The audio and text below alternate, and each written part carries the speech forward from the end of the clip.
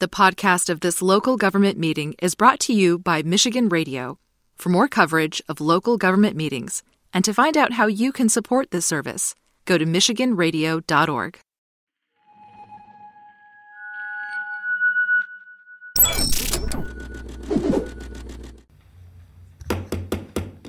Good evening. I'd like to call to order the March 24th Committee of a Whole, and if Ms. Boak would please read the roll. Councilmember Wood? Here. Councilmember Garza? Councilmember Hussein? Councilmember Spatafor? Yo. Councilmember Spitzley? Here. Councilmember Jackson? Councilmember Brown? Present. Councilmember Cost? Here. 6 members present. You have a quorum. Thank you.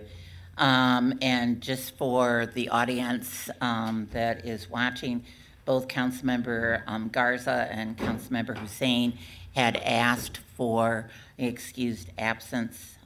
So with that, I will move to the minutes, and I will go to Councilmember Spatafor.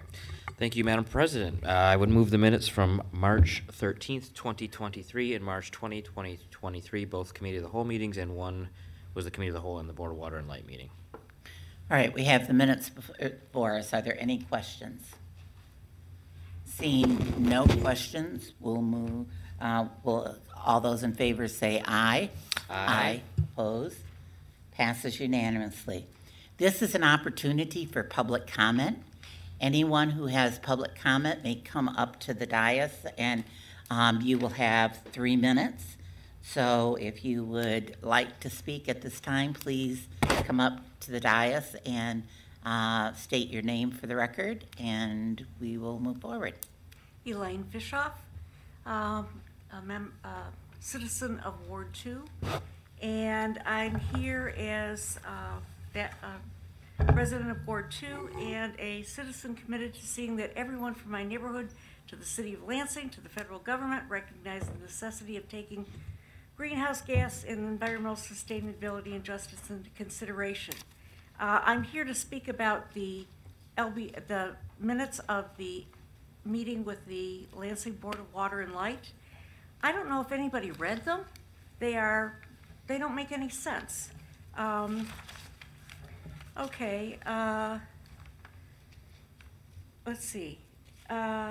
Mr. Peffley stated that in conjunction with Agenda J and explained that an RFP was sent in 2022 to see what capacity of energy sources were out there. Let's see.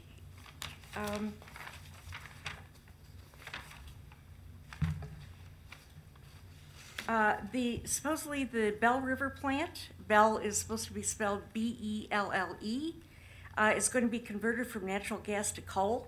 That makes absolutely no sense because the only thing that could possibly happen was coal to natural gas because it's coal right now. I'm really disappointed that the council approved those minutes. They don't make any sense. They don't provide any concrete information.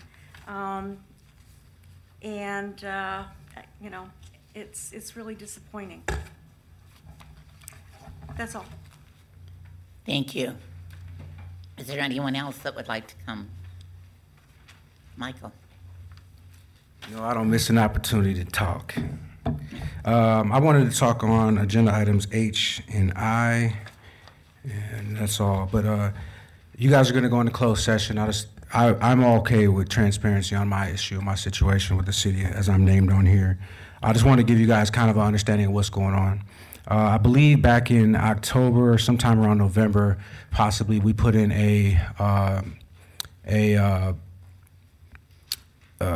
what's the word I'm looking for? I can't find it. Anyways, we offered 1.25 to completely wipe away the whole situation, all of my legal matters that I have with the city of Lansing, which was seemed to be considered for consideration anyways, but they wanted to pile everything in on top of it. That was eventually turned down, came back to us with, I believe, somewhere around $800,000, which wasn't really enough. But as it sits right now, so you all are going to get this information when you go in the room, they have filed what's called post-trial motions on my case. 2 of the motions that they filed are actually the same motion they filed in the trial before we got the jury verdict. and they were denied by the same judge who was about to look at these now again. It's probably been 5 months now, I believe, 4 months since they filed those post-file motions. At this point right now, they owe $1 million in a verdict for the Elliott Larson Act, Civil Rights Act that they violated, and then they owe, I think, about $250,000 in interest as it sits right now. Again, that offer has been on the table for 1.25, but as it sits, also our lawyer has also filed a motion for $500,000 in attorney fees. So as it is total, it's going to be somewhere around 1.75 million that's going to be owed should the spaghetti they threw at the wall not stick. And I'm just saying this because we should all matter. Should all care about the aspects of our financial health, right, when we're dealing with all these lawsuits.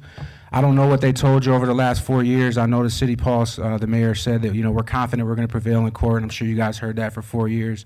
Do we not trust the judicial system? They came back with a guilty verdict, and here we are still BSing on this situation. Amanda O'Boyle sat in that courtroom for 7 days, gave her best argument that sucked, and lost. The jury came back with a straight-up guilty verdict on the city of Lansing for the Elliott Larson Act. I just don't know when this stops. How much more money are we going to spend on outside attorneys to clear up the mayor's misfortunes and his actions? I'm all willing to settle this case. As I've said before, we have a workman's comp case that's going to be coming up and a wrongful termination that'll probably be up here in about 2 weeks now.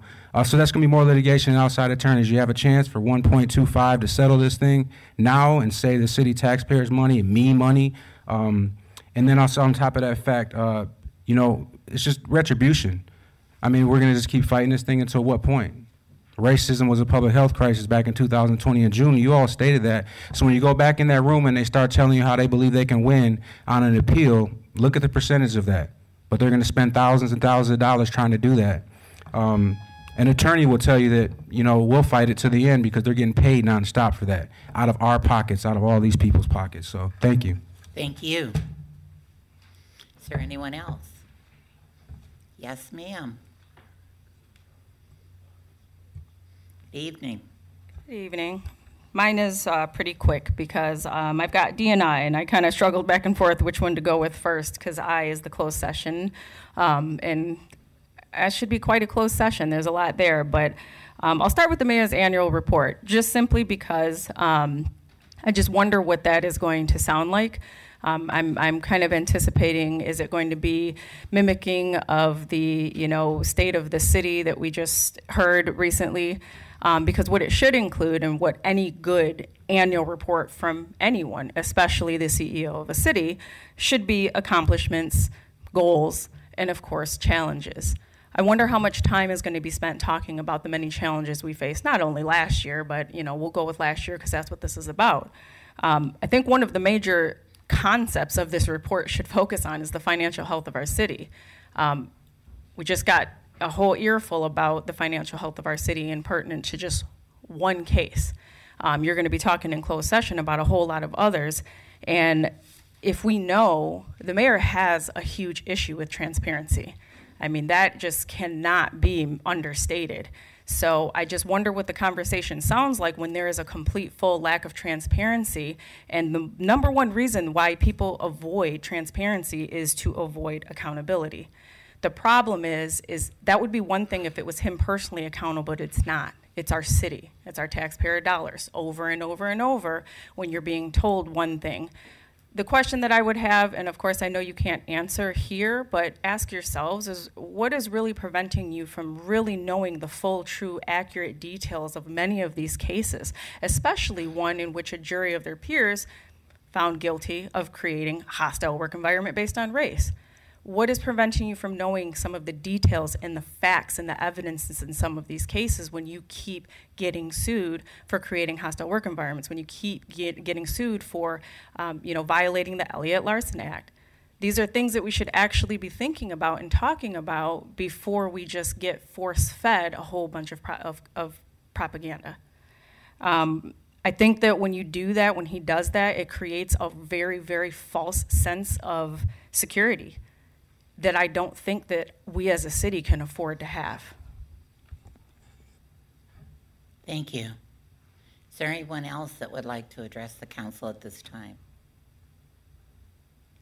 Seeing none, we'll move on into our agenda. The first item up on the agenda is the Ingham County Treasurer, Alan Fox. Alan, if you could please come to the table here. Yep, that'd be great. And once you get seated, and you can pull that mic up to you, and then make sure that the green light is on. You have to push down on the little button in the front there. You'll see the green light come on. There we go. Okay. Okay. And with that, we want to welcome Mr. Fox. And I know he's talked to a number of council members, and some of the information that he's been giving out about some of the plans that he and the land bank have, we felt was extremely important that we have a presentation that was made to the entire council as well as the public. So with that, we'd like to turn it over to you, Mr. Fox. Thank you very mumuch, Councilwoman Wood, and thanks to the rest of the council for the opportunity. Councilmember Wood and I spoke privately, about 2 months, less than 2 months ago, yeah. and much has changed since then.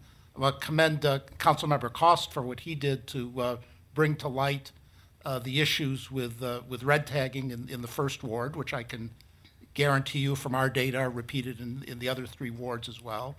We are facing the issues now with a red tagged apartment building where people have been forced to leave for good reason, and finding that there is very little by way of good places to send people, and that's that's an issue that the city faces. It's an issue that the county faces. Historically, we've tried very hard not to give landlords and owners of red tag property much grace in enforcing property tax foreclosures, and the line has always been in past years, well, if you can't keep this up, you need to find a better place to go that's less expensive, that better suits your needs. And as we, I think, all have become very aware in the past few months especially, that's an empty line. There really are not places to go in the city of Lansing and Ingham County as a whole. The city's not unique in that respect. Tri-County Regional Planning Commission is supposed to be coming up with a report that's coming out any day now for the last 6 or 8 months that will show 15,000 units that the area is short, the bulk of those in city of Lansing by way of housing. So those are things that are different since we last talked, but they feed into some of the same things that we've been talking about at the treasurer's office. The county treasurer by statute has a fairly limited role in housing. We enforce property tax collections, do foreclosures, and the treasurer also chairs the county land bank, and in that respect tries to do better with property that's been foreclosed, get it back into productive use, however that's defined. But we see, because we deal with people who are in danger of foreclosure, we see every day who the individuals are, and so we spend a lot of time thinking about what is needed in the community as a whole, what can be done, how to approach these. We're very fortunate in Ingham County compared to other counties in the state, and this is a tribute to the work my predecessor Eric Schertzing did, to have a very good ratio of foreclosure prevention staff to foreclosure prevention issues. I've talked with the Wayne County treasurer who wants to know how he can do what we do, and I tell him he only needs to hire about 100 times as many staff as he has. He's got that many parcels to deal with. So we're now, this Friday is the deadline for paying 2020 and earlier year taxes to avoid foreclosure. There were, as of the end of February, about 450 such parcels in Ingham County, 80 or 90% of them in city of Lansing. Through our efforts, which include not just collecting the taxes, but working one-on-one with as many households as we possibly can, I can say there are going to be fewer than 80 foreclosures in the county. And this will be the third year in a row that we've held foreclosures under 80. Our office has been very active in promoting the MyHalf program for homeowners, getting funds out to people who owe delinquent property taxes, utilities, and other homeowner-related costs. Most of the other counties in the state have just told people about it and told them to go find some way to file. We've been holding events throughout the city, one that was outside the city, but throughout the city, neighborhood by neighborhood, at places where people are comfortable going and that have the sort of internet connection that people who are poor do not have in their homes, starting with 3 of the city's libraries and continuing to community centers, Cristo Rey, church on West Holmes, all sorts of places where we can get people to come in and get the applications for state assistance filled out with help from Capital Area Housing Partnership, which is the agency that the state has contracted with to do this. We've brought, at last count, about $2 million in delinquent and current year property taxes into the county, 80% of that into the city. And according to the state statistics, for every dollar in delinquent tax money that we bring in, there's an additional $2 that goes to pay utility costs and other costs of homeownership. We know that the Board of Water and Light has been an active partner and has received many bill payments as a result of their partnership and enabled people to get caught up on those bills as well. So that's our first role, and I'm proud of what we've been able to accomplish in Ingham County. And again, whenever we talk about what we do in Ingham County, 80% of that is in the city of Lansing, but we do stretch from Stockbridge all the way up to Lansing. Similarly, the land bank has a role in trying to provide additional housing in the city and in the county, and the land bank's holdings are more like 90% in the city than 80%. The land bank gets property from property tax foreclosures. The property the land bank gets, at least these days, I think it was a different situation 15 years ago, but at least these days the land bank gets nothing but property that is regarded by every aspect of the market as worthless or worse. Last year, actually, no property at all survived through auction and ended up at the land bank. Land bank acquired 0 new parcels through property tax foreclosure a year ago. For the 2 years before that, it acquired only vacant lots, some of them too small to build on or otherwise situated in places where they couldn't be used, or in a handful of cases, property that needed to be demolished and was. This is not the situation that the land bank faced many, many years ago, and I'm indebted to Councilmember Wood for having some of the much of the memory and knowledge of those days, because I wasn't working in this field then, and that's useful for us to be aware of. The land bank has already been before the city with one proposal to build on vacant land in the city of Lansing, and they'll be back time and time again over the next few years. There are 2 kinds of parcels where the land bank is going to be building, and by that I mean designing property and contracting with local contractors to build it. The land bank is acting as a contractor in these cases, not as really as a government agency. One is that on corridors, on transportation corridors such as Saginaw, MLK, and Pennsylvania, there are plans to take vacant lots where there are 2 or more of them together, combine those, and build what we're calling row houses, essentially townhouse condominium developments. These are, because they're condominium, they're to be owner-occupied. The first one, and I apologize for not knowing the complete process that the city has, so I don't know whether it's been before the council or not, is going to place 5 units on Saginaw Street directly across from the old St. Lawrence Hospital. The second one, which I do know has not been before the council, will be roughly around the corner on North MLK, about 2 blocks or blocks south of Saginaw. The others won't come here until next year at the earliest. These are attempts to slightly increase density along corridors, which ought to be something that we believe the city should be interested in trying to do as a way of bringing additional housing into the city.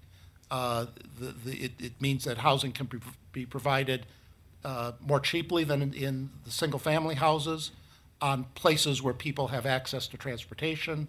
I'm excited about building in the vicinity of Saginaw and MLK because of all of the other work that's going on that the city has been involved in that's going to increase the commercial space available there, and that really does promise to make that section of the city, revive that section of the city again. I'm excited that the businesses who are involved in doing this appear to be largely locally owned and appear to be people who not only are from the area but are specifically from the neighborhood. That's very positive.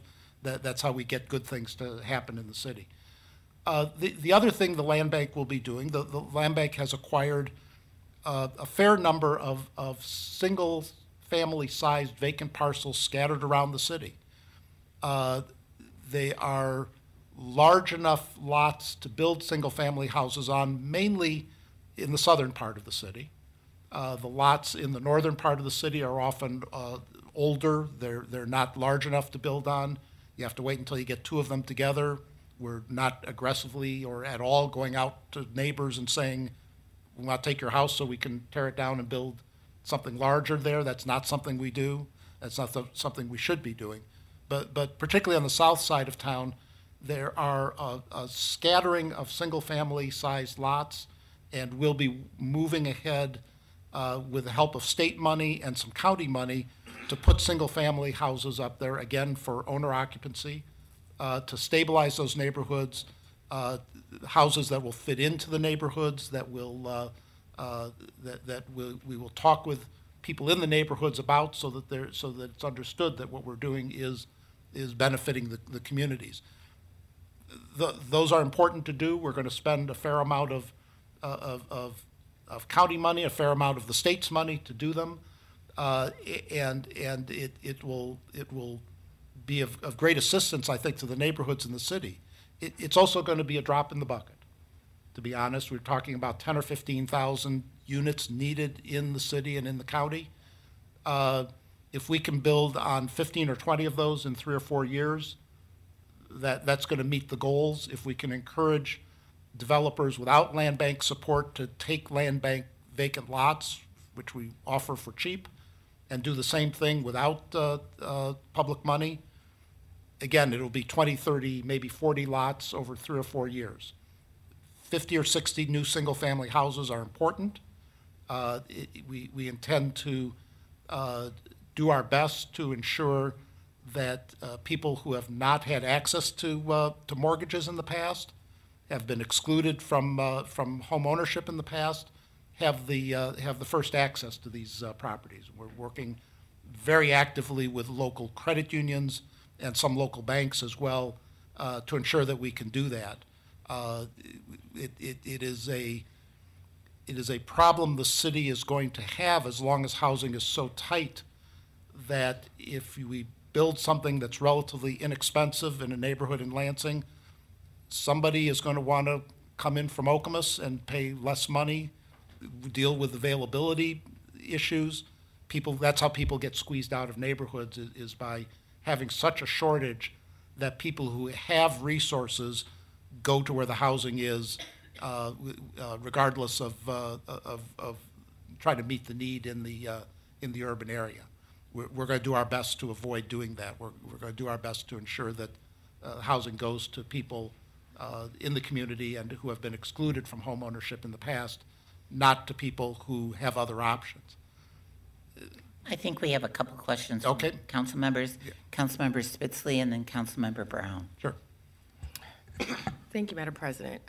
I mean, I'm encouraged by what you're saying, but, you know, I'd be interested in what concrete steps you're taking to do that.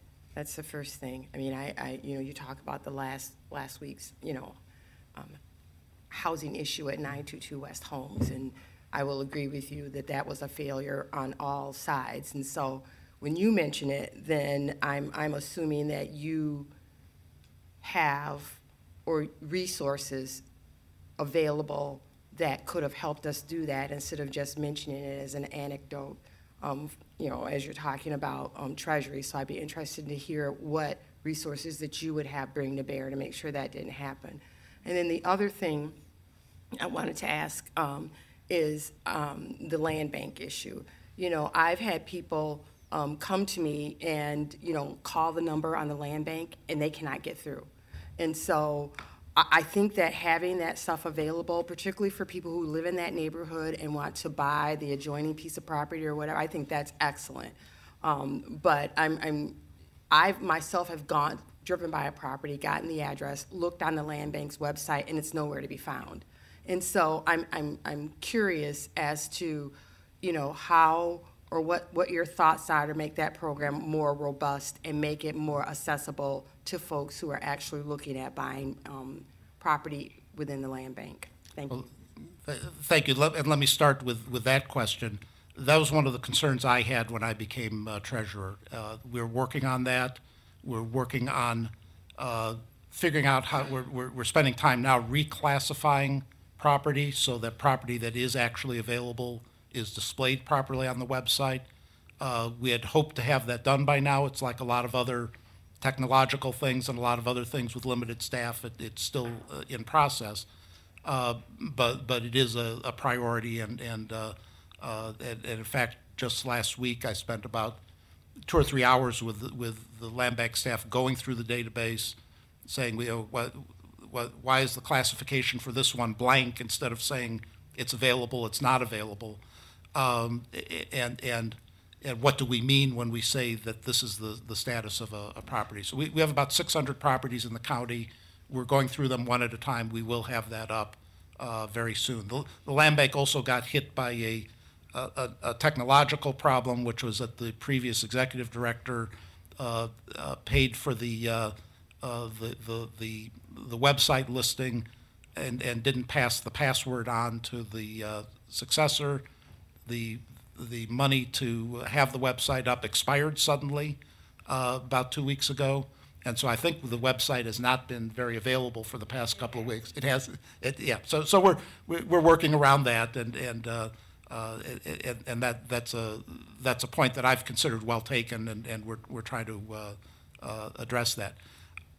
To be honest, I don't have an answer or resources to deal with the rental property issue, except to, if you will, commiserate a little bit that we also are having to decide what to do with people who are in red tag property when we know that there's no place for them to go. And I think that's something we need to put our heads together on.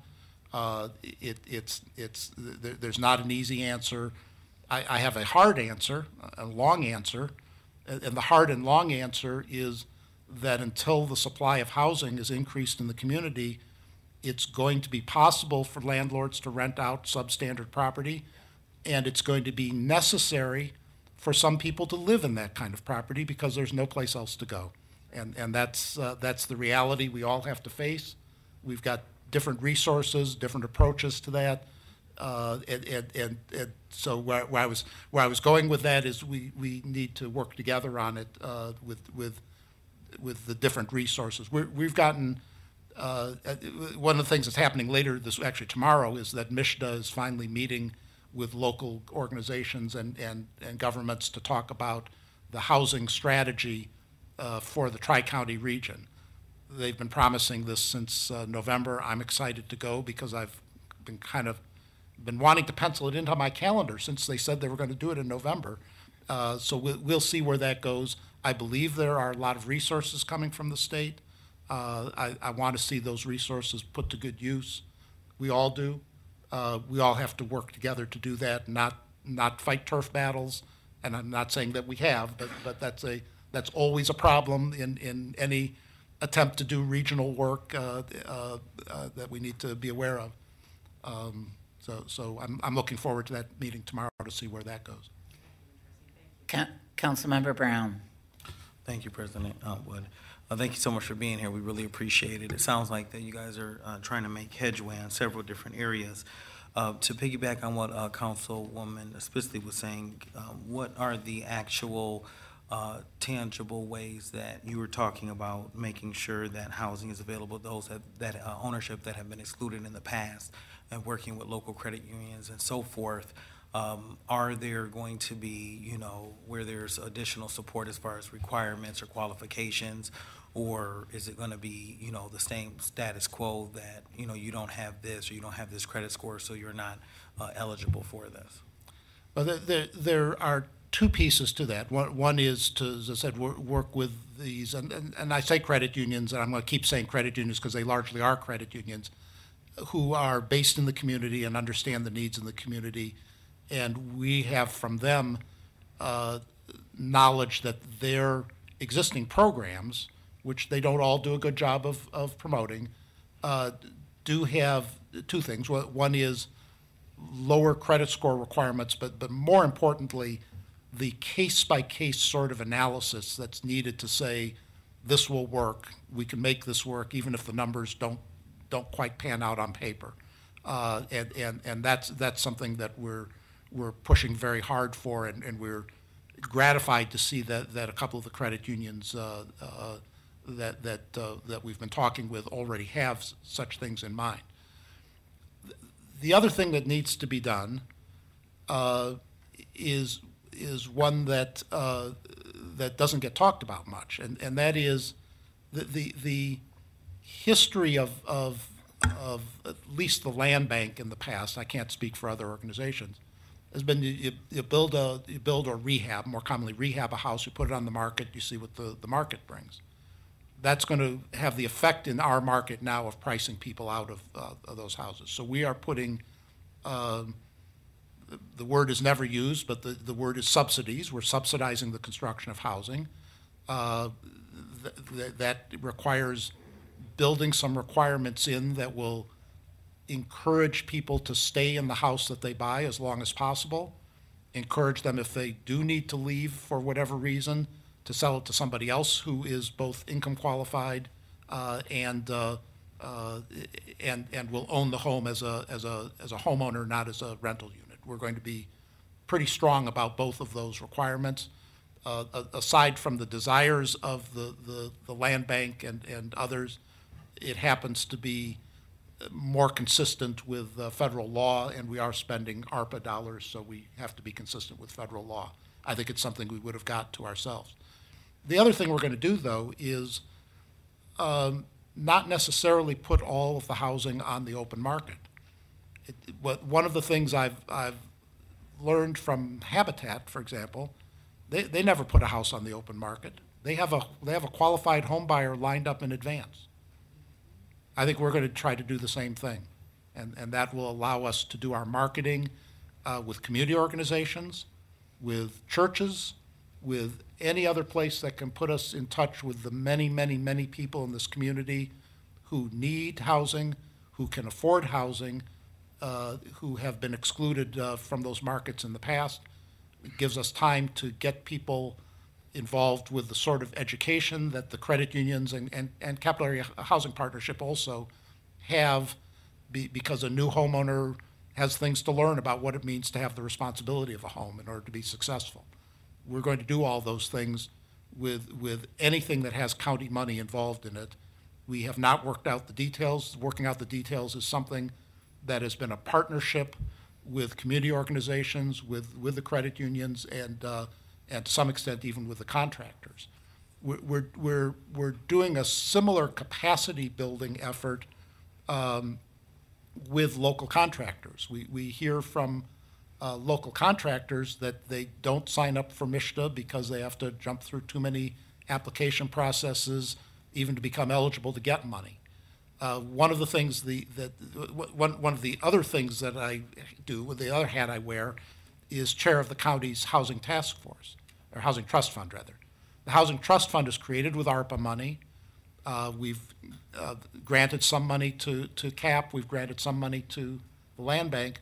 We have $2 million available now in competitive grants, and we are working with anybody we can work with to encourage contractors who have not qualified, have not tried to qualify for state grants or other grants to engage in the process. We have a pre-application process so that we can pair people up with navigators who can help them actually do the paperwork. These are people who are qualified to build houses. They have experience building houses. They don't have experience filling out paperwork. And we are determined not to let that get in the way and to try to build capacity so that these folks, after they do a couple of small projects with some county assistance, are in line to get the larger dollars that are available through MISHDA. This is a consequence of the housing crash in 2008 was that a lot of businesses went under and stayed under. A lot of qualified people who would otherwise be in the market are not in the market, number one. Number two, a lot of contractors are not the sorts of folks that the state has wanted to deal with for a variety of reasons that include not being conventional in how they approach things. They're responsible, they are honest, but they're not on the approved lists, and it's up to the county to try to figure out ways to get these folks so that they do follow the rules, do learn how to make the process work. You can't do that on your own if you're a small contractor in the area. We're confident from what we've seen of the people who buy property at the treasurer's auctions, that there are a wide variety of people who are qualified to do more than they are doing, and we really want to encourage them. That's going to build capacity in the community. It's going to build the small business portion of the community, and I think it's going to be particularly beneficial to minority contractors who we know have done excellent work and who also, for the most part, have been excluded from getting state grants. Do you have another question? No, I was just saying thank you. Answer my second question as well. Okay. We do have Councilmember Cost and then Councilmember Spatafor. We've got about 10 more minutes, and then we have to move on. And I apologize for being so wordy. I told Councilmember Wood when I first talked to her, I have a tendency to go on. Not a problem. I know that this conversation could go on well for an hour, but we do have some other business too. So Councilmember Cost and then Councilmember Spatafor. Thank you, President Wood, and I have the same issue. I'll talk for hours. So just to go back to this red tag, Lansing's got 706 last count on the red tagged unsafe houses. You had said something about the short fix right now is people having to live in substandard housing. So I guess my question is, outside of Lansing right now, how many houses are deemed substandard? Do you guys have a count on that in the county? Well, but most of the units, not most of the population, but most of the units in the county don't do anything like that. There are housing is registered and rental housing is registered in East Lansing.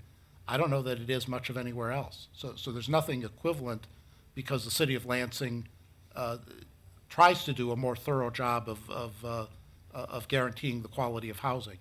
A lot of the rural townships, I know there are problems there. I see houses that would be red tagged if they were in Lansing, but there is frankly nobody to red tag them, and that's typical of the rural areas anywhere in the state, and it's why, although I'm very happy to be here, very happy to talk about issues in the city of Lansing, see issues in the city of Lansing as important. I also will argue that the issues in the rural areas do not get noticed. So when it comes to the areas outside of Lansing, do you have an estimate of how much affordable housing, say, Okemos has, or Meridian Township, East Lansing, or other areas that aren't specific to Lansing? No, I think the Tri-County Regional Planning Commission study will give us some notion of that. And that's why I've been eagerly waiting and checking emails to see when it comes out, because we all need to have that kind of information. The short answer is, I suspect when we have the data, it'll confirm what we all know, which is that the vast bulk, out of proportion to the population, of affordable housing in the county is in City of Lansing. There are certainly parts of Meridian Township and East Lansing that you could consider affordable housing. I was on city council in East Lansing about 1 million years ago, and in East Lansing, of course, it's a completely different universe because of student housing, and anything that compares student housing with housing in other communities just doesn't. It's apples and oranges almost. So let me ask you this then. So you're a former council member for East Lansing, where they have districts where there's no rentals. There's one just over the border of where I live. Mm-hmm. Do you think that might perpetuate the problem that we're seeing in housing right now by cities like East Lansing having several areas where they don't allow any rentals? In East Lansing, and they did that after I left the council. They didn't like my ideas. In East Lansing, that's done to keep students out of neighborhoods. It's as discriminatory as redlining, and it has the same effect, although not by race or by other characteristics of that nature. I'll tell you what I advocated 40 years ago in East Lansing was I said if you wanted to provide more housing, first of all, you need to build more housing. That was the answer to the housing crisis that East Lansing had in the 70s, was to build more. So in that respect, I guess I'm a broken record. The other thing I said was that if you wanted to have settle the issue of competition between the downtown and the adjoining neighborhoods, which at the time were not student-dominated, you needed to build up. You couldn't throw the downtown into the neighborhoods, and they finally did that. So that only took about 30 or 40 years. I'm patient. I don't know if I'm that patient, but that was not. But they did that not primarily as a housing issue. They did that to keep the property values of homeowner residents near the downtown up, and then they let them go rental, and then they stopped extending the rental area. So it's not what I would have done, but it was the approach that the city did. Thank you, Mr. Fox. Thank you. And then we'll go to Councilmember Spatafor, who actually sits on Tri-County planning. So Yeah. as this report comes forward, we're going to be anxious to have some information. I think Councilmember Jackson also sits on Tri-County. I'm told it's coming in a few weeks, couple weeks. Is that what you get too?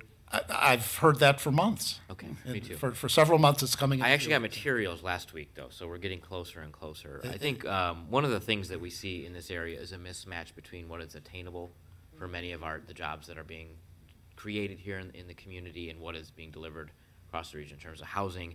That's really wasn't where I'm going with that, but I had a question for you about, are you aware of any programs? I hear a lot in our community, I can afford my rent.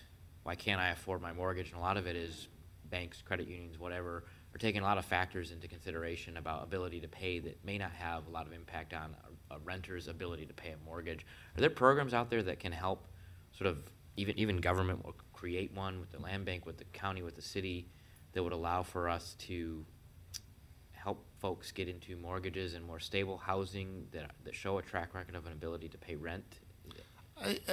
I don't know whether there are programs. I really do think the critical thing to do is to work with the lenders that are available locally that have an interest in doing that, and those are largely, not entirely, but largely credit unions, and they've got their own requirements because they're regulated by the federal government. They're regulated in some cases by the state, but largely by the federal government. But I see a lot of opportunities to do that. I don't know that it takes a program per se as much as it does doing the sorts of things that we've been trying to initiate, where we get people together and get them talking about it, and then figure out how to direct people there. Neither the city nor the county has really the capacity or the legal ability, I guess I'd say, to direct people to lenders in a way that we might want to do. We can think about whether there's a legal way to do that, and I don't know what the role is at either of our places, but that's a place, that's a thing where, we agree that it's an important thing to do. We ought to be looking for a way to get it done with what we can do.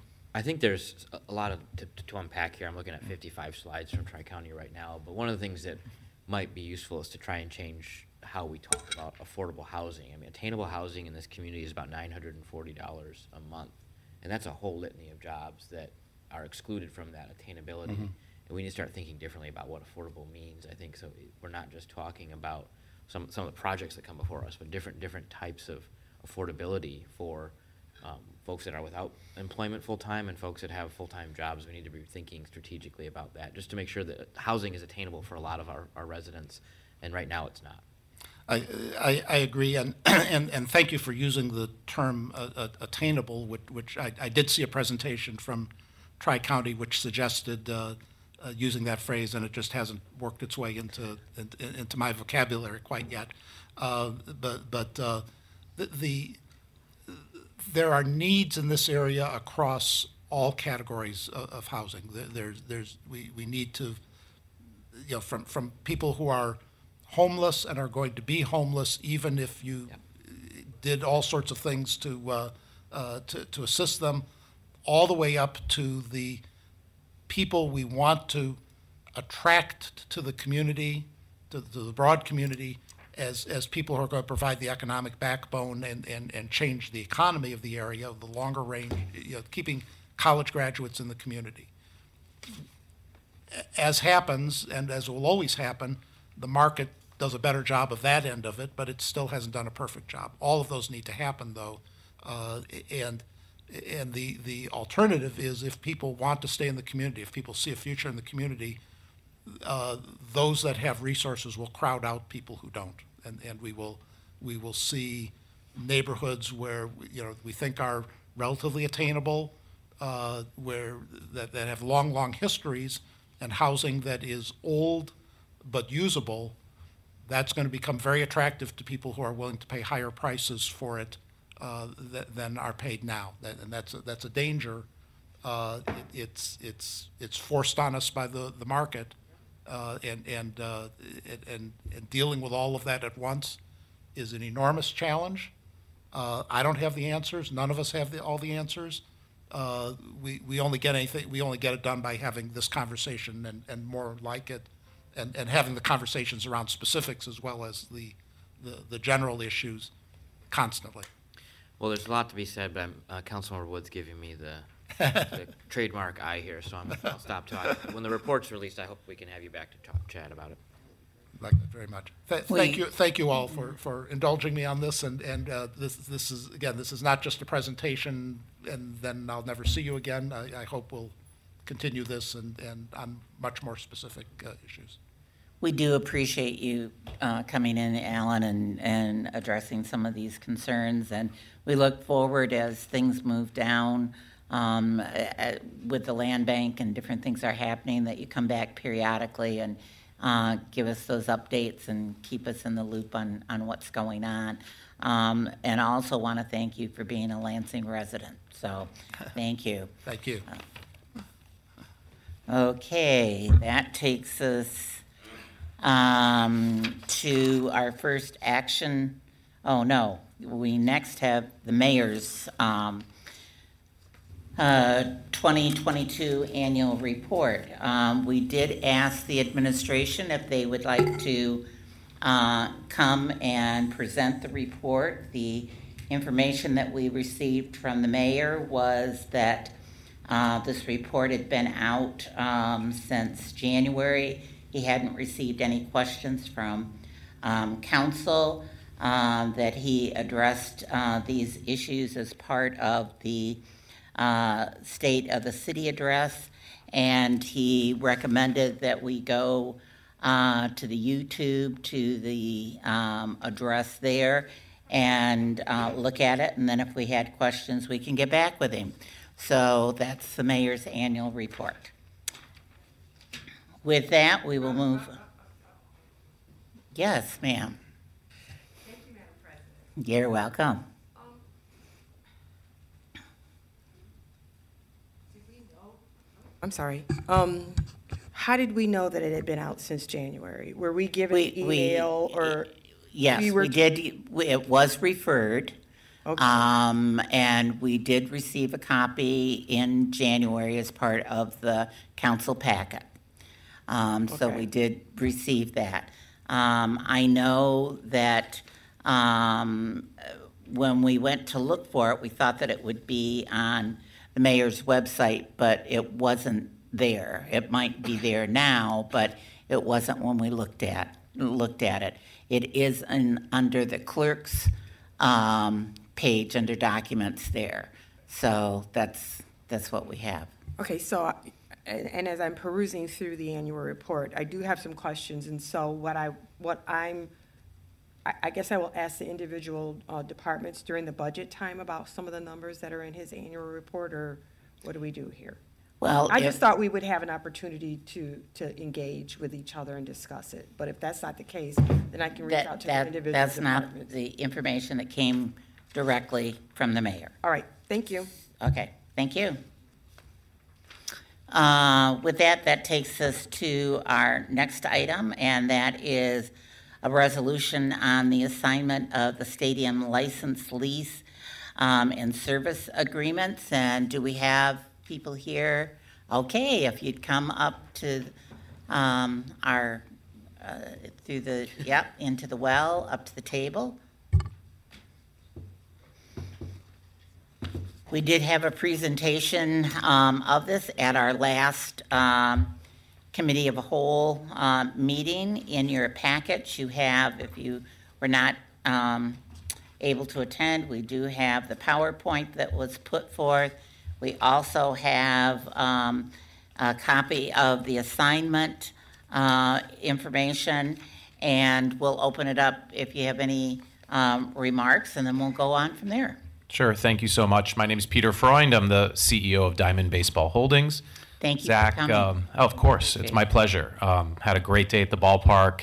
Wonderful time with the staff. Everybody's so committed to Lansing, and we are as well. So this is the 16th team that we have purchased from Des Moines, Iowa, to Oklahoma City, to Scranton, Pennsylvania. This is our business. We are very well connected with the Oakland A's, Major League Baseball. We're excited to invest alongside of all of you in Lansing and the ballpark, and just continue to operate the club here for many years to come. So. Okay. And then, Mr. City Attorney, was there anything that you wanted to add to the information that's been provided? No, we've been dealing with the team's attorneys in putting together these documents, making sure that we have documents that protect our interest mainly. And so the documents and the resolution you have before you accurately reflect a transfer. So the lease will be transferred, assumed, assigned to the team, and it will run through 2038, I believe. And the liquor license should be coming next, right, Lisa? Yes. Okay.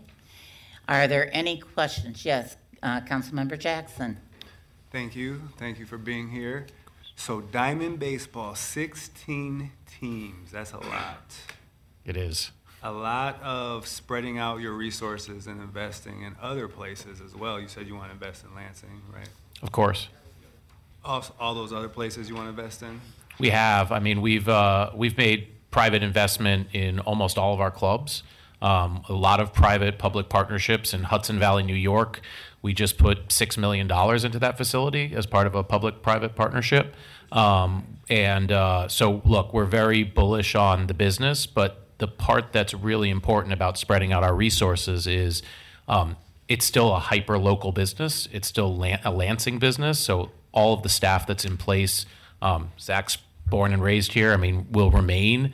We understand how important the community connectivity is. So a lot of what we're doing, we have a lot of opportunity to bring in other than baseball events. Our backers, Silver Lake, is invested in Endeavor, which is the largest concert promoter in the world. So we are looking to bring other than baseball events as well to the ballpark. So we're really excited about continuing to just activate it here in the city of Lansing. So. Sure, we just don't want to see anything bad happen to our lug nuts. And, since it's a business for you all, how long, 2 years, 3 years you've been in it or something, I heard? Well, so I've been in this for over a decade. I personally own 3 minor league teams that I rolled into this. So this is not just a startup. This is a long-term business that I've been in for a long time. So it's not just a fly-by-night kind of operation. And as far as taking care of the lug nuts, the reality is, given what Major League Baseball has now said has to happen from what they call a PDL compliance, I really believe that this ensures that baseball stays in Lansing for a very long time. And I guess this last thing, it just makes it hard because when it's business and compliance might get hard all around with all your teams, and then businesses sell, they downgrade, all these different things.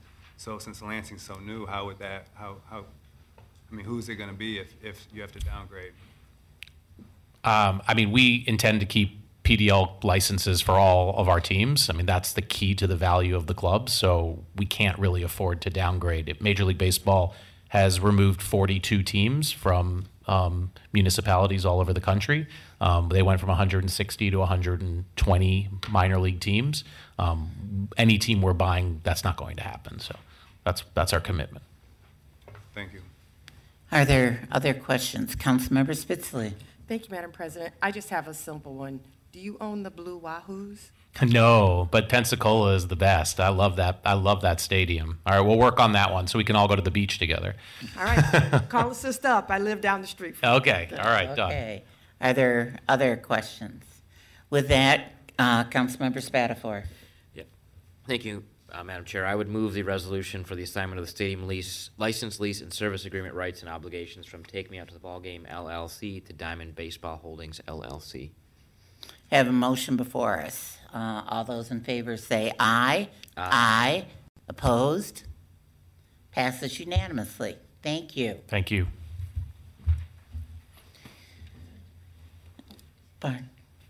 It is on council tonight for a vote, so we will be voting later in the evening on this. So we'll still be. Okay, terrific.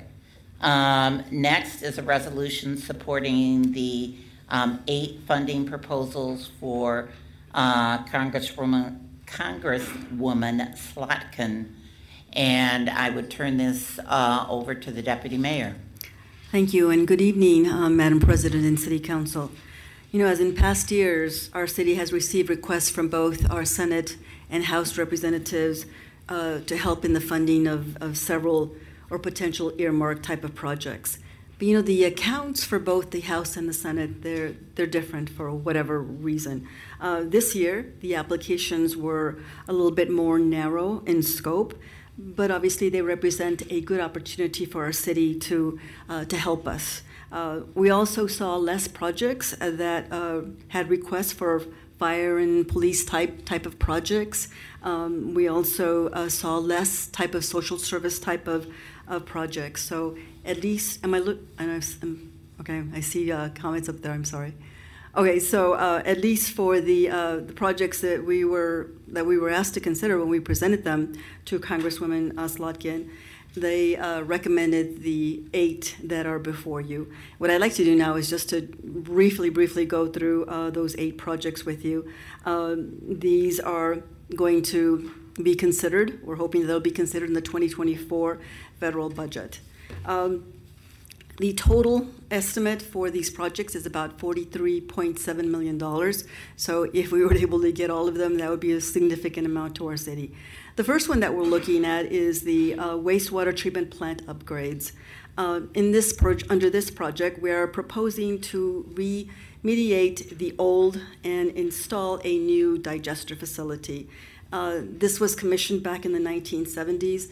And obviously, if we're able to replace this, it'll help us save some dollars in utility and operational savings. The estimated cost for this project is about $5.5 million.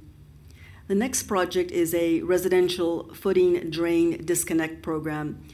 Several areas in our city have homes with footing drains that are directly connected to the sanitary or combined sewers.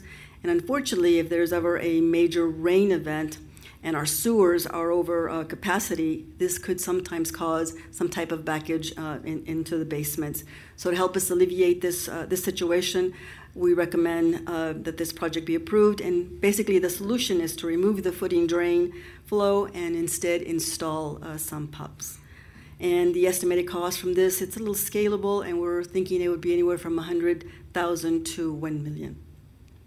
And that is something that we have Yes. been a project that we've been working on throughout the city. Exactly, Okay. exactly. Thank you. Obviously, there's another one, and this is still very similar to what we're working on, and this is the combined sewer overflow funds. Now, in this case, as you know, our city has been working for 13 years on our combined sewer overflow project. The estimated cost for this remaining work is somewhere between $250 million to $300 million.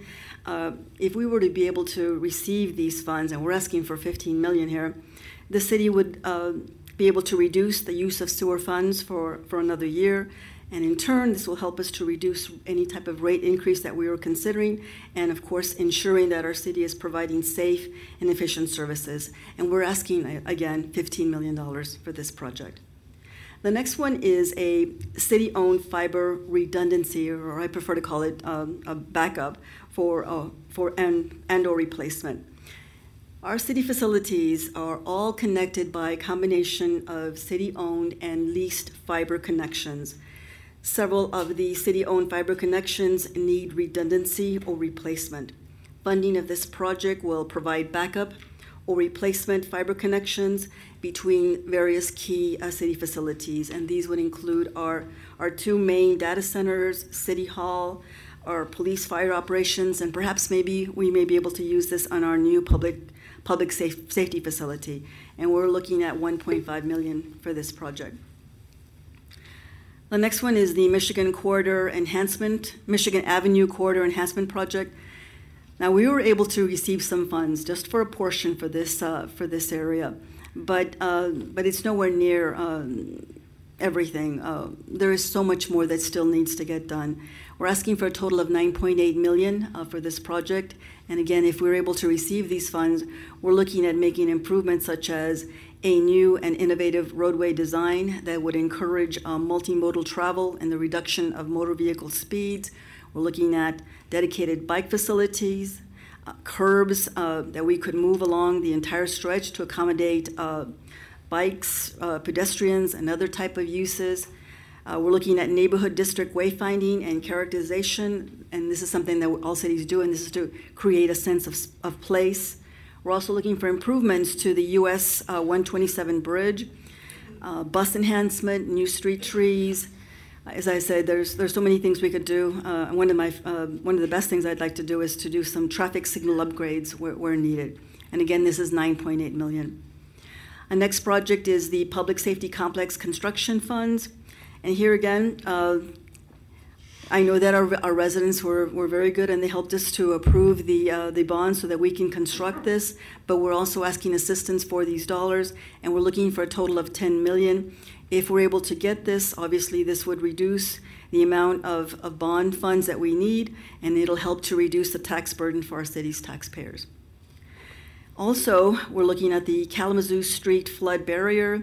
In this case, we're looking to install a barrier system and storm sewer overflow, and this will protect this area for another 2 feet of flooding depth. And of course, this will help to minimize the chance of flooding should a major flood occur. And you may recall the one that happened back in 2018. And we're looking for 100,000 on this one. And then lastly, and this one is kind of unique in that we call it the Universally Accessible Playground Facility. And in this case, we do have some funds already for this. It's had some support, and we have about 1.2 million, and we're looking for 800,000 to help us meet the 2 million that we need. And in this case, our city is partnering with the Capital Region Community Foundation, and this is called Play Michigan. If this is able to be created, or we're able to get the funds for this, then we would have the first universally accessible playground in the region. And this would be designed to promote inclusivity, and it would help the health and well-being of all children and their families. As I said, we have about 1.2 million already that we've been able to raise. Designers for this project would have far exceeded the ADA requirements to create a completely barrier-free environment where all children, their parents, adults, regardless of their abilities, can play side by side. And also children with sensory or development disabilities. Obviously, we'll also have lots of things to do if this is doable. And we're looking for 800K in this area. Like I've said in previous years, the Congresswoman's office has made it very clear to us that they're looking for broad-based support in order so that we can have projects like these included in their budget. As such, your support for this resolution is a significant step in this process. I thank you in advance for your consideration. I'd be happy to answer any questions. Okay, we have Councilmember Brown, Councilmember Cos, Councilmember Spatafor. Councilmember Brown. Thank you so much, President Wood. Thank you so much for being here, Ms. Jane. Thank you. So these community-funded projects, you indicated that were selected by Congresswoman Slotkin's office, and it says that these projects were selected. How many applications were submitted? I'm sorry, I don't know the exact number, but I know that departments sent several, and we did not receive all of them. I don't have the exact number. If you wait a second, Emily, our soon-to-be internal yes. auditor, might have the Emily's answer to worked on this. You've got to click the button, okay. Excellent. Still not on. So it looks like we submitted 8 applications, and all of them were accepted. Is that correct, Emily? I mean, no. All right, thank you. Okay. So out of these 8, some of these aren't important, but community-funded projects, there were several different areas that you could apply for. We have a major crisis with housing, red tags, and those type of things. Were there projects submitted to address some of the needs of the people, not necessarily just the infrastructure or the sewer? Well, as I said earlier, those types of projects that you're mentioning were not considered. However, we will be submitting some of those similar type of projects as you're mentioning to the Senate, and see if perhaps they could qualify. As you and I spoke, they do have eligibility for like community block funding, those type of funds where they do have an opportunity to submit. Why did the administration not submit for projects that would benefit people directly? I believe that these projects will submit, I apologize, that these projects will affect everybody directly, the residents of our community. But as I said again, Councilman, I don't mean to sound like a broken record here, but we will look for the Senate to see if we can apply for those projects. For Congresswoman Slotkins, because I have an email that says that there was additional that we submitted for homelessness and housing, and the administration did not want to support it. Can you repeat that one more time? You said that we submitted, or? Yes. Okay. And that I have the email that said it was accepted for the first round for housing and homelessness to help address that, and the administration did not want to support that. That and it was eligible, yes. That we applied, is that correct? Is that your statement, that we applied, that we administration applied? Yes, Alyssa Slotkin's office said that they would support a proposal for housing and homelessness. Okay. That was not, did not want to go forward through the administration. So I'm just saying, as a community-funded project, that's something that our residents, our community needs. And so to take that very seriously, because that is additional funding that could be helping even with what the treasurer was saying, that's an important asset and supporting, potentially federal funds that can help us address some of these issues that we're having in our community. Okay, I will look into that further and see if they qualify, and we will move forward. I do know, as I said, we are looking to submit applications to the Senate for those type of projects. I understand. I'm talking about And the I- U.S. House of Representatives. Yes. We're talking about today. We do understand that there is opportunity for the U.S. Senate, but I'm referring to what we're discussing today I understand. in this resolution. I understand. I will look into that matter further. Thank you. Thank you. I think there's a follow-up. No. No, a different, okay. yep, sorry. So I'll go to Councilmember Cost and then Councilmember Spatafor. Okay. Thank you, President Wood. So I see a bunch of things on here that have funding already, like the public safety construction of $10 million. Was there any consideration put into, say, Morris Park Pool that's been closed for 4 years? Yeah, I know. I know what you're talking about. That's something that I become more familiar on as I spend my time here, but we did not consider anything at this point in time. So why would we consider a public safety? It seems to me that we're going to be sending the wrong message. We're closing down pools that generally people that can't afford to drive to water parks use in the summer. But we're going to put $10 million down on a public safety building. So we're going to build. It seems to me that the message is, let's get more police department buildings and, because Lansing might be dangerous, and pull away pools and other activities for kids, especially that pool that services that neighborhood, my family in particular, for 4 generations. So I'm a little concerned about the message this is sending. There's a bunch of things on this list that already have funding revenue, and Councilmember Brown brought up a very good point that we are in a red tag crisis right now, in a homelessness crisis. Okay. So, as I'm reading this here, and it's saying that these will make Lansing a more desirable place, wastewater treatment plant upgrades for $5.5 million, how does that make Lansing a more desirable place? Our water treatment plants are very important. I mean, you've read reports coming from other cities. The treatment of our sewers is essential. We want to make sure that when people come to our community, that they are maintained properly and correctly. Our water is obviously something that's very important to us as well. Those are key issues, very important. One of the things that I've always when I address as a public administrator, when people think, Not having a house is an important issue. Wouldn't and I you understand, agree? but yes, but if you don't have the proper water and sewer resources to be able to do that, Well, if they don't have a house, they don't have to worry about it. well, with all due respect, sir, I think that this is important, and this is something that we all need. Thank you. Thank you.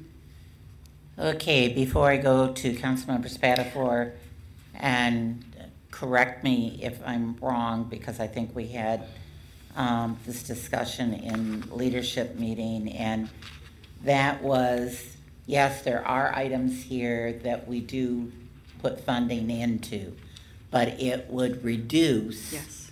what we have to utilize either from the general fund, or let's use the public safety building as an example. We received the 10 million. It's not on top of what we've already agreed to bond for. It would be 10 million less. Thank Is you. that my Yes. correct understanding? Yes, that is correct. That is correct, Council And President. so, just like the CSO work, currently our sewer fee pays for that, which is increased by 4% every year. That's why you're looking at almost triple what your water bill is. And this would reduce what we would have to increase those fees by. Correct. Okay. Thank you. Councilmember Spatafor. Thank you. Not about sewers today. It's actually about the playground, and I fully support the accessible playground. I think it's a great idea and great concept. But I do recall being presented a plan that the Capital Region Community Foundation was going to be raising dollars for that and would be matching dollar for dollar private dollars that were raised. and at the time, we were told $1.8 million, that was in May. Mhm. And then in media reports, the price had escalated to 2.2, and now you've said they've raised 1.2 million and we're going to spend $3.3 million. How much more is this playground gonna cost, and how much more are we on the hook for? I mean, it's great that we're being given this puppy, this Mhm. thing to take care of, but it keeps getting more expensive, and now we're asking the federal government for nearly $1 million. Well, we're hoping that we Nearly can. double expanded costs, so what's going on there? Well, I don't know about that in terms of what's happening, but I do know that this is a project that we want to get done, and we're asking for 800,000, and we're thinking that this is the amount of dollars that they need in order to make that happen. Will those $800,000 be matched by CRCF dollars, or? I'm not aware of a match of any kind. Okay, so, okay. Again, don't think the playground should be built, but it seems like the goalposts keep getting moved by the foundation, and I understand. a lot of the projects they come to us with are things we didn't necessarily ask for, but we get to pay for. So thank you. Yeah, thank you. I will look into that further to see if there's any change. Thank you. Councilmember Brown, and as you're indicating you'll look into these further, this is on the agenda tonight for passage, so we would need the information for the council meeting this evening. Well, again, the approval of this request is very timely.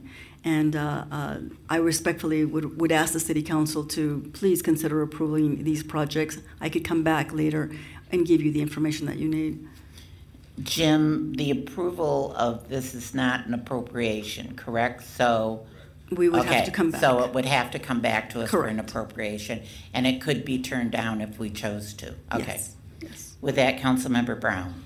So let me make sure I understand. If we approve this, we don't have to appropriate, and we could deny it later, because I've been told before we're going to have information after we vote yes on something, and I don't receive it. So I don't feel comfortable doing that. So you're saying if we appropriate the funds, we don't have to approve it in the end?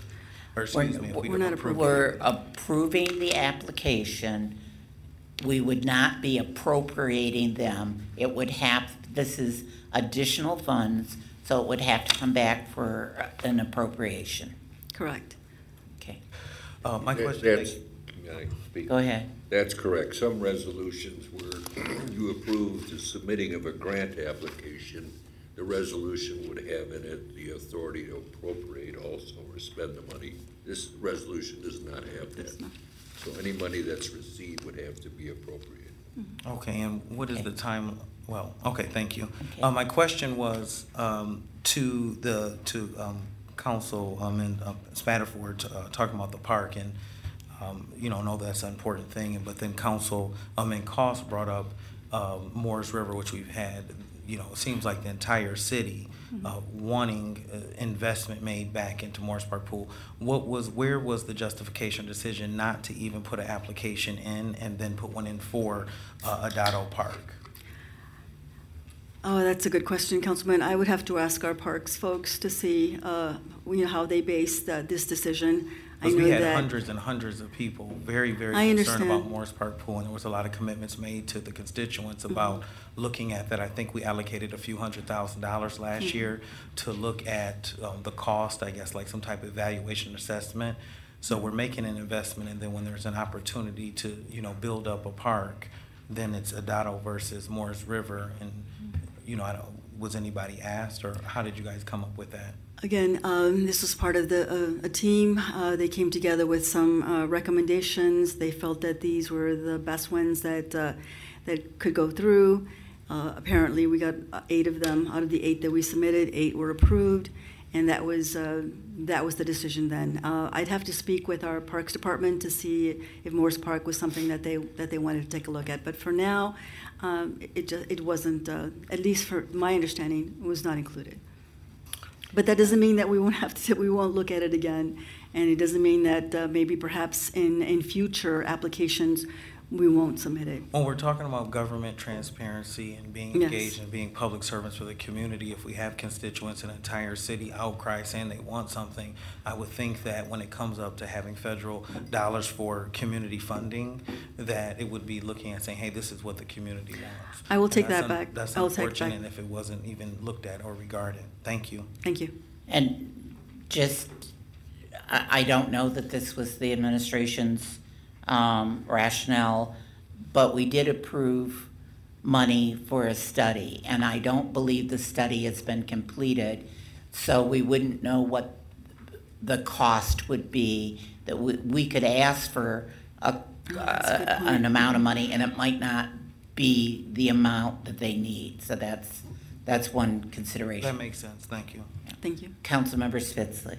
Thank you, Madam President. I just will make a comment that I understand everybody's comments here, but it seems to me that once we approve this letter, it doesn't make much sense for us to vote it down if and when it comes here. I don't have a dog in the fight about some of this stuff. I would have rather some of the asks be more people-oriented as well, but let's not fool ourselves that we're gonna vote this thing down when it comes through, or we actually have an opportunity to make comment.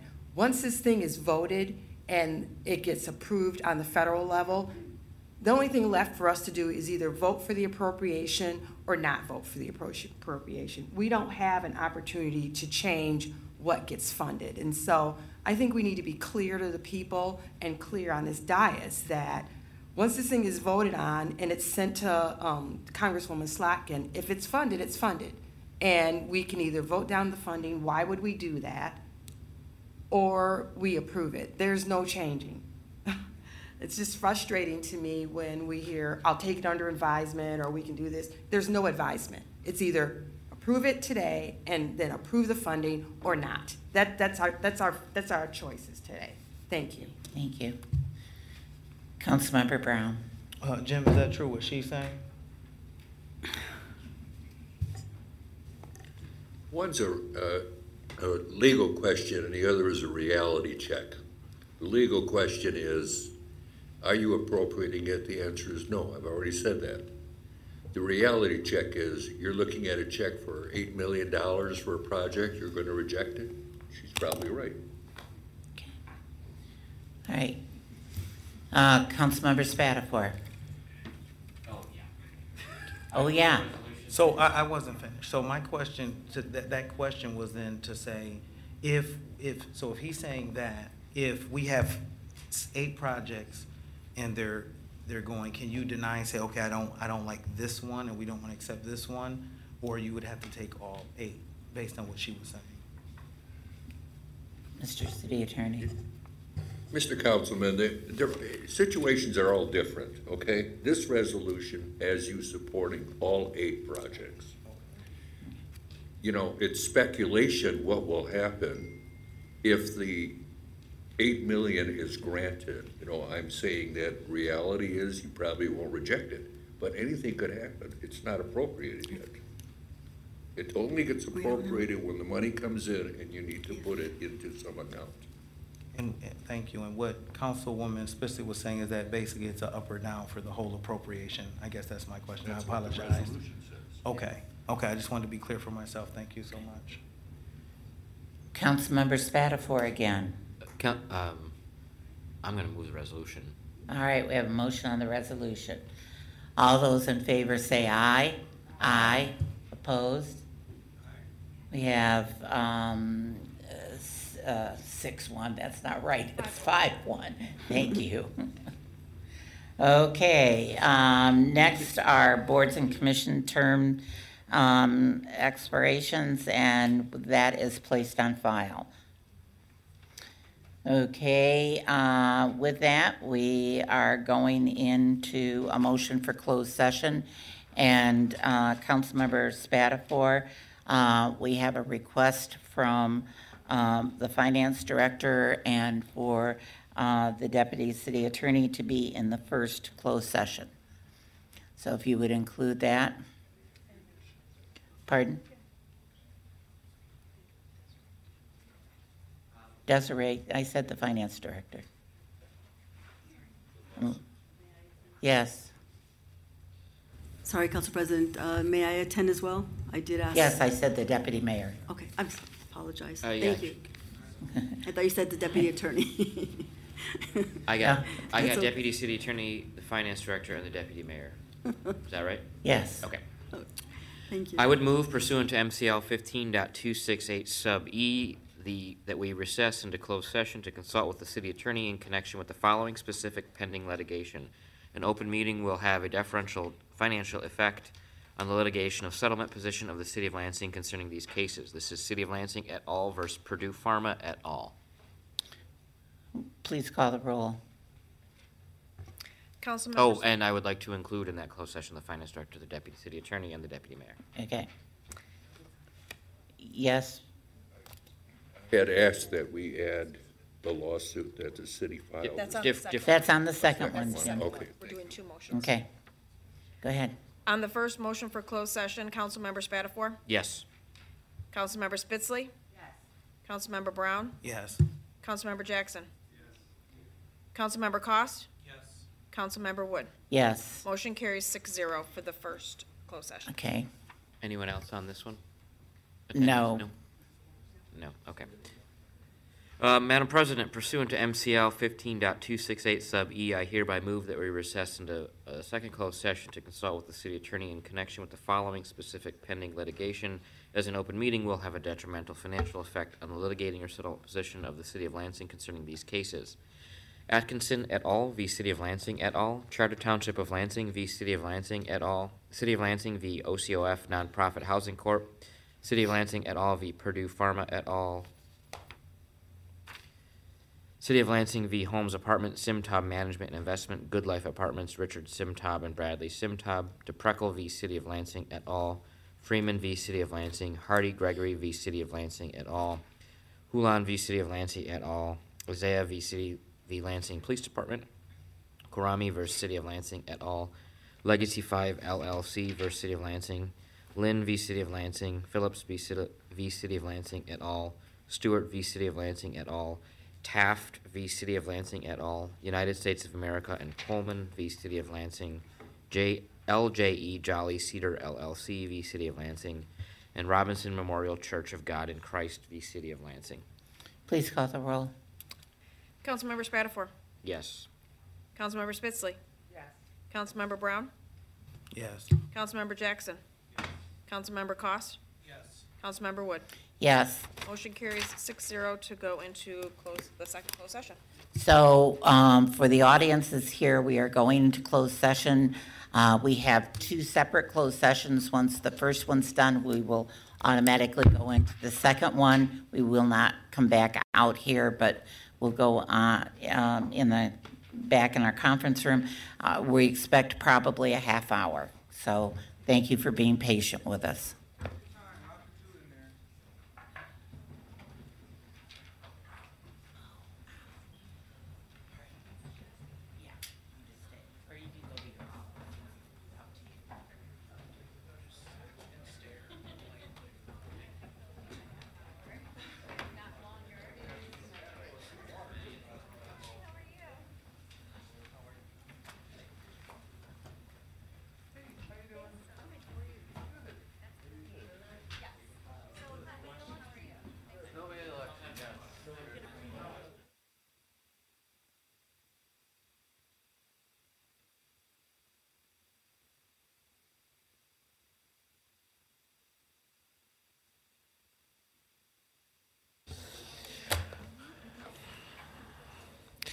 All right, we are back in session, and at 7:37 p.m., the Committee of the Whole of the City Council of the City of Lansing is adjourned. The City Council will resume in 5 minutes at 7:42-ish. See you all then.